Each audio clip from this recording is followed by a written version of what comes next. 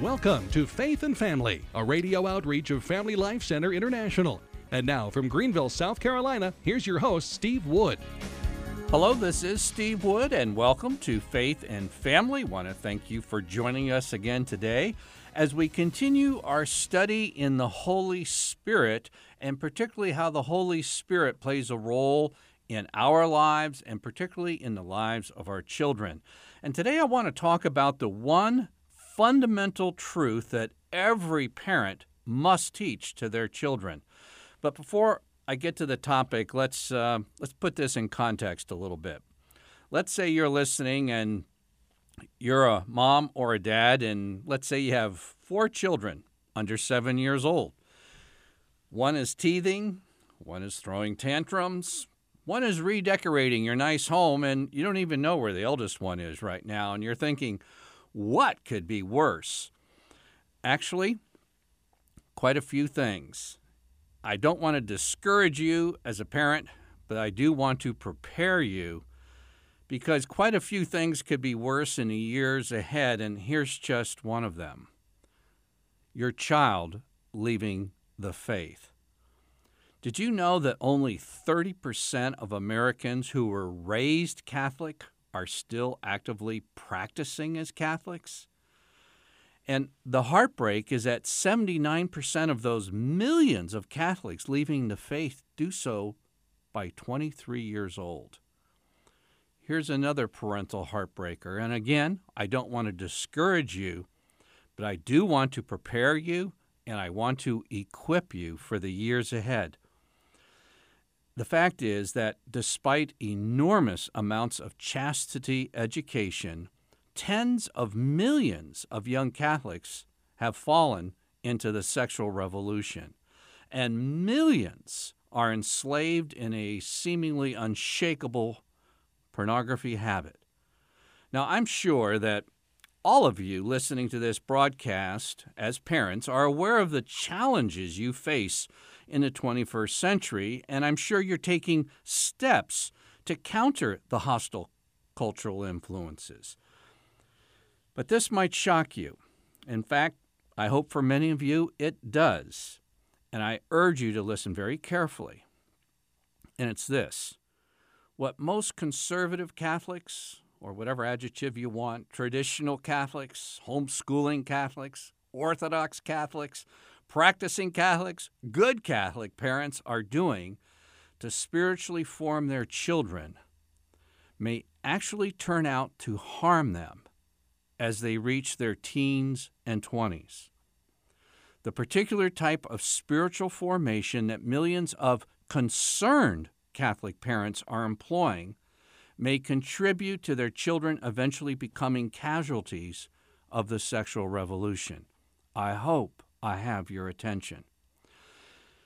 I mentioned there's a fundamental truth that every parent must teach their child, and it's not only a fundamental truth, but this truth needs to be taught with a certain primacy, a certain order of importance, a certain priority, a certain focus that needs to be continually and accurately maintained when teaching the faith to your children.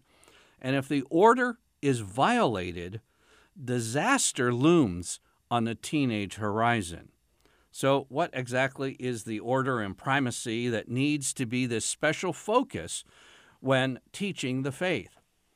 Well, there is a little paperback that I read when the new Catechism of the Catholic Church came out, and it's entitled Introduction to the Catechism of the Catholic Church. It's a thin paperback, and it was co-authored by then Cardinal Ratzinger and Archbishop, now Cardinal Schornborn. And in this book, Cardinal Schornborn's part of the book, he states something very interesting, is that the actual layout, in other words, what's given first place in the catechism, is done purposefully. And not only that, the amount of space given to the different sections of the catechism were also done quite a bit on purpose. And he mentions that in the catechism, 39% is devoted to the creed. That's who God is and what he has done for us. and then 23% of the catechism is devoted for the sacraments. So 62% of the catechism is devoted to who God is, what He has graciously done for us, and how He communicates His grace to us through the sacraments. Almost 2/3 of the catechism is given to the priority of God's grace and who He is, what's He done, and how He communicates it. And then only then does the catechism start speaking of the commandments. And Cardinal Schornborn goes on to say, the primacy in catechesis is to be given to God and to His works. Whatever man has to do will always be a response to God and His works. Now, as a parent, this is the big, important truth that you need to get across to your children.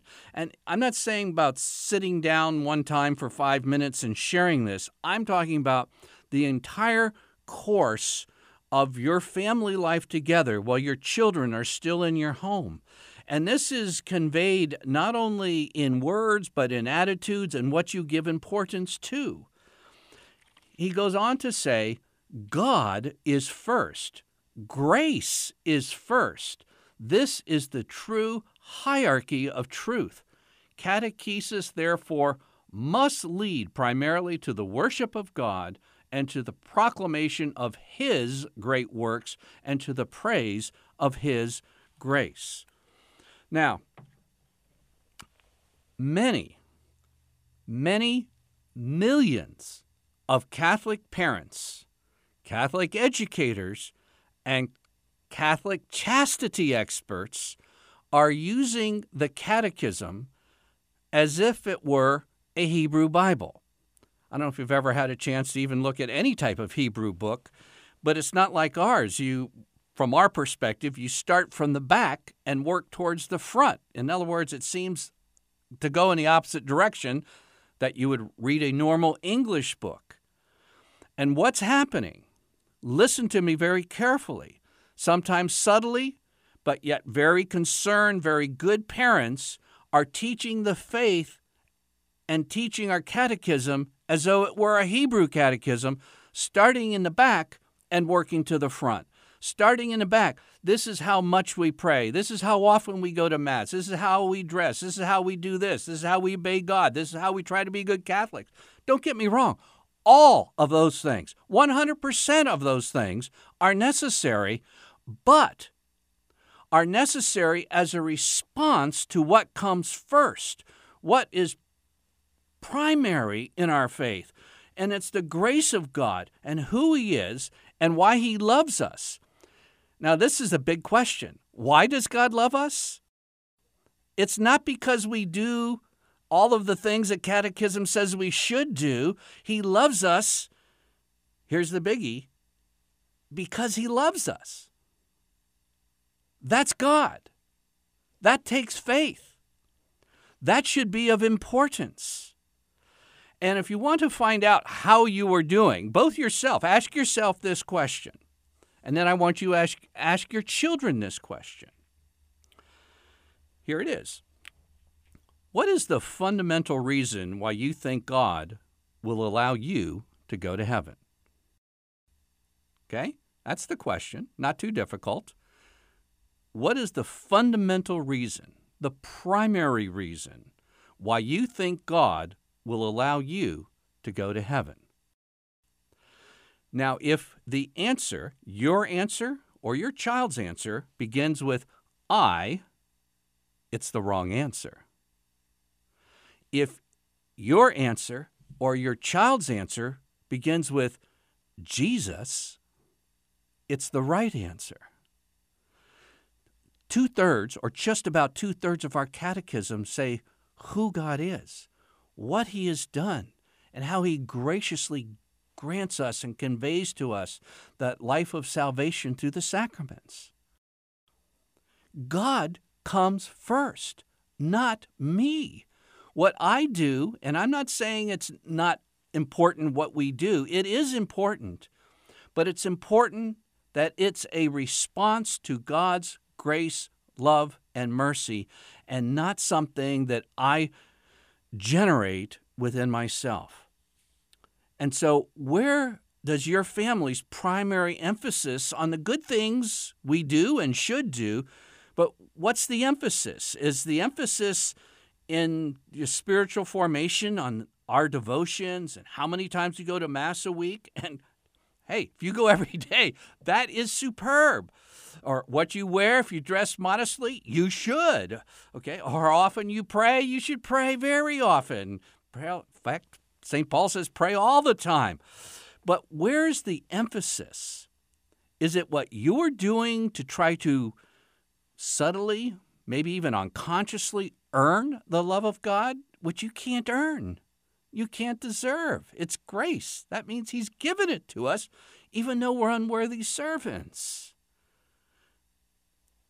St. Paul called the do-it-yourself attempts at salvation the law. In other words, trying to live a religious life by self-effort. I've called it before the Home Depot method of salvation, where you can do it and God can help. Do you see where the priority there is? You, I, me, versus God Himself. God has to be first, and there are ways of catechizing children and teens and 20-year-olds and adults that convey one of these two things. Romans chapters 7 and 8 are two chapters that need to be thoroughly understood and followed by every Catholic parent. And I would dare say, even more than any parenting book on the planet, Romans chapters 7 and 8 in our day and age, with the genuine concerns that every Catholic parent faces, are the two chapters that are of just incredible importance for you and what your children face. You've got to get this one right. Paul starts in Romans chapter 7 and verse 5. He says, while we were living in the flesh. Now, obviously, I'm sitting here in front of a microphone. I'm living in the flesh. But that's not what Paul is saying, not what we're living in a human body. But by the flesh, he's referring to a religious life with unaided human efforts of trying to please God. That's what the flesh is, the do-it-yourself salvation. And he says in Romans 7:5, listen carefully, while we were living in the flesh, our sinful passions, aroused by the law, were at work in our members. Now, a lot of parents and a lot of chastity educators and a lot of catechists think that some type of legalism and self-generated effort at following God will make kids better kids. What St. Paul is saying, that method will provoke sin. He says, our sinful passions aroused by the law was at work in our members. In other words, it has a boomerang effect. Even though it's well intended to get kids on the straight and narrow, this is not the way to do it. He goes on, Romans 7, verse 7. If it had not been for the law, I should have not known sin. I should have not known what it is to covet if the law had not said, you shall not covet. But sin, finding opportunity in the commandment, wrought in me all kinds of covetousness. So in other words, a religious education that approaches the Catholic faith, or a chastity seminar that approaches moral purity, as the Catechism, for instance, is a Hebrew Bible going from back to front, starting with what we do and then adding on with what God has done, rather than having it in the proper order. The proper primacy is at what God has done and how He wants to live through us. And it's His power that enables us to fulfill the righteous requirements of a genuine Christian. Let me go on. Romans 7, verse 15. Parents, you really need this one. And I'll tell you what has driven me to these scriptures It is dealing with Catholic men and young men with the pornography crisis, and it is just simply horrendous. And certain things we are doing are not working, and so we really need to get back to the ultimate basics and get the full power of what our Christian faith offers us. But listen to what Paul says again. Again, this is trying to be religious on your own steam. Romans 7 and verse 15. I do not understand my own actions, for I do not do what I want, but I do the very things I hate. In other words, you end up doing the opposite of even a well-intentioned self-effort at religious practice. You'll end up doing the opposite. You'll become worse. I can will what is right, but I cannot do it. Do you hear this? This is an orientation, and this isn't just what perhaps Judaism in the first century did. This is the normal human approach to religion apart from the Scriptures. And then Romans 7, verses 22 and 23. For I delight in the law of God in my inmost self. There's that good part of me. But I see in my members another law at war with the law of my mind, making me captive to the law of sin. You're in handcuffs. You're enslaved. You're imprisoned to your passions and your sins, and you can't get free.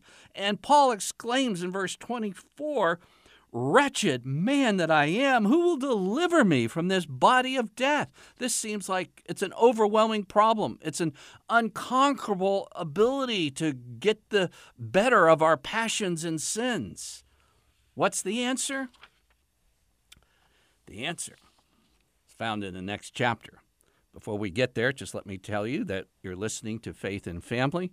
I'm your host, Steve Wood, and you can find out more about us on the internet at www.familylifecenter.net.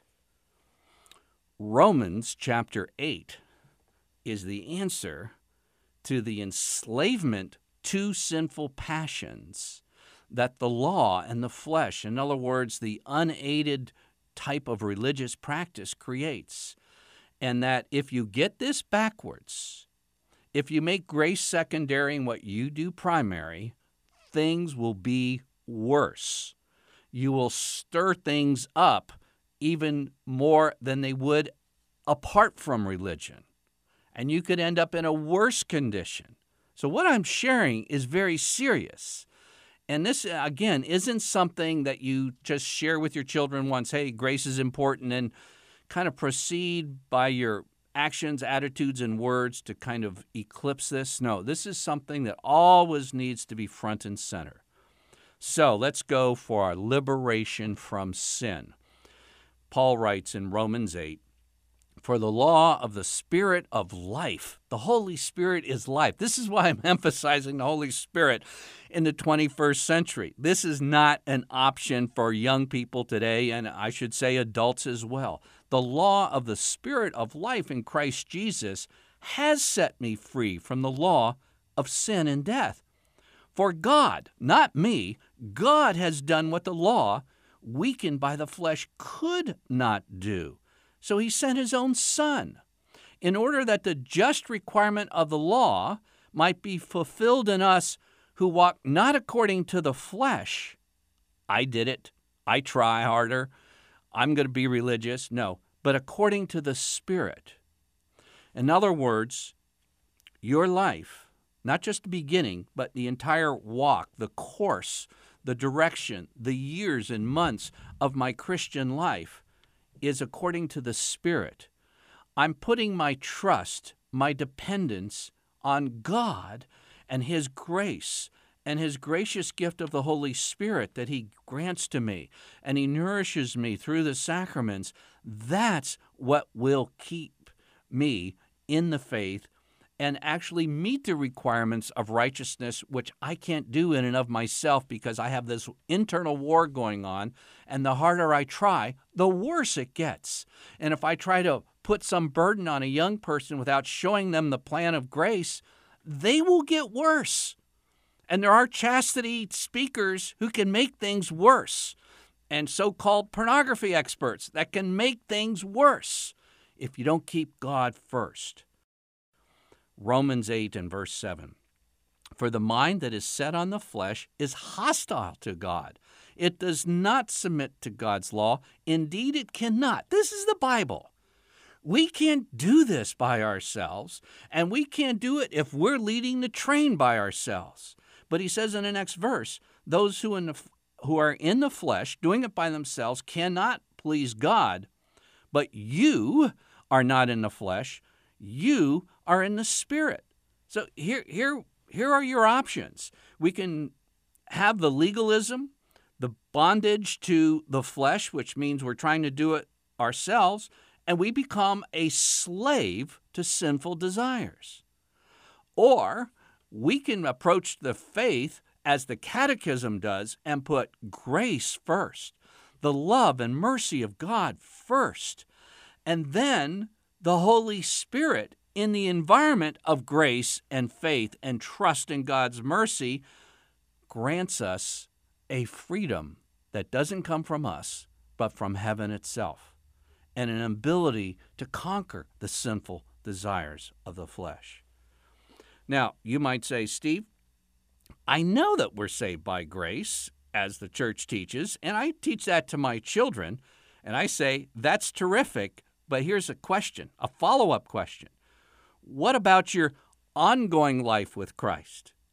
Does it begin with grace and then the rest is you? Or does it begin with grace and continue with grace? Does it begin with the power of the Holy Spirit and continue with the power of the Holy Spirit? Or does it begin with the power of the Holy Spirit and then energized by you alone? Well, this is where the book of Galatians comes in, and very strong companion to what St. Paul wrote in Romans. The Galatians had a great start, but then they imagined that after they kind of got going by grace and by the power of the Holy Spirit, it was back to do-it-yourself obedience. And this is what St. Paul writes in 1st chapter and verse 6. He says, I am astonished that you are so quickly deserting him who called you in the grace of Christ and turning to another gospel. Paul says you're abandoning the gospel if you begin by Christ and trusting God's mercy, and a lot of people get that. But then as a parent, we get scared to death of what's going on in our world and think, whoa, we got to come up with some stuff that we do. And don't get me wrong, we are to do these things. They're a part of our faith. But if they become primary, if they eclipse the grace and the love and the power of the Holy Spirit, we're in big trouble. As Paul writes in Galatians 3, O foolish Galatians, who has bewitched you? Let me ask you this. Did you receive the Spirit by the works of the law or by the hearing with faith? You heard that God loves you and that he will save you if you put your trust in him. It wasn't by something you did. Are you so foolish, having begun with the Spirit, that you are now ending with the flesh? Did you experience so many things in vain? And then he says in chapter 3 and verse 10, hear this, for all who rely on the works of the law are under a curse. Ooh. Now, Paul was writing to Catholic Christians at the church in Galatia. There were no other kind of Christians back then. There wasn't no divisions, and separation from the Catholic Church. And he's saying to them, to the Catholic Christians in Galatia, for all who rely, that's when your ultimate primary reliance is under the works of the law. In other words, what you're trying to do, unaided, you're under a curse. But he says in verse 13 of chapter 3, Christ redeemed us from the curse of the law, having become a curse for us, that in Christ Jesus we might receive the promise of the Spirit through faith. And then he goes on in a very important chapter 5. He talks about the works of the flesh. In other words, when you're trying to be religious on your own unaided effort, you're not following the outline and importance given to the primacy of God, His grace, and His sacraments, as the Catechism does, you will have the result of what Paul calls the works of the flesh. And he said these are plain. This is Galatians 5:19. Fornication, impurity, licentiousness, sorcery, strife, jealousy, anger, selfishness, drunkenness, carousing, and the like. That's what happens when you get this wrong. But the fruit of the Spirit, notice he doesn't say the works of the Spirit, the fruit of the Spirit. Yes, we cooperate with God, but God is first. His grace is first. And we walk with Him, and we don't strive. We're depending on His strength. And as a result, obviously a tree cooperates with the sunshine and with the water and with the roots and everything else, but it's a natural, supernatural bearing of fruit. And the fruit of the Spirit is what? Love, joy, peace, patience. And those who belong to Christ Jesus have crucified the flesh with his passions and desires. So if we live by the Spirit, let us walk by the Spirit. The one fundamental truth that every Catholic parent must keep front and center instructing their children is that Jesus loves them because He loves them. And that trusting in God's grace, that's faith, is not just a one-time event, it's a lifelong event. And it's something we can't emphasize enough to our children, to ourselves. And if we trust this good news, then Jesus will unleash the power of the Holy Spirit within us to love Him even more. This is Faith and Family episode number 16. My suggestion, you get a copy of this and literally listen to it 20 times, because very often our patterns of thought are running counter to the good news. Till next time, this is Steve Wood.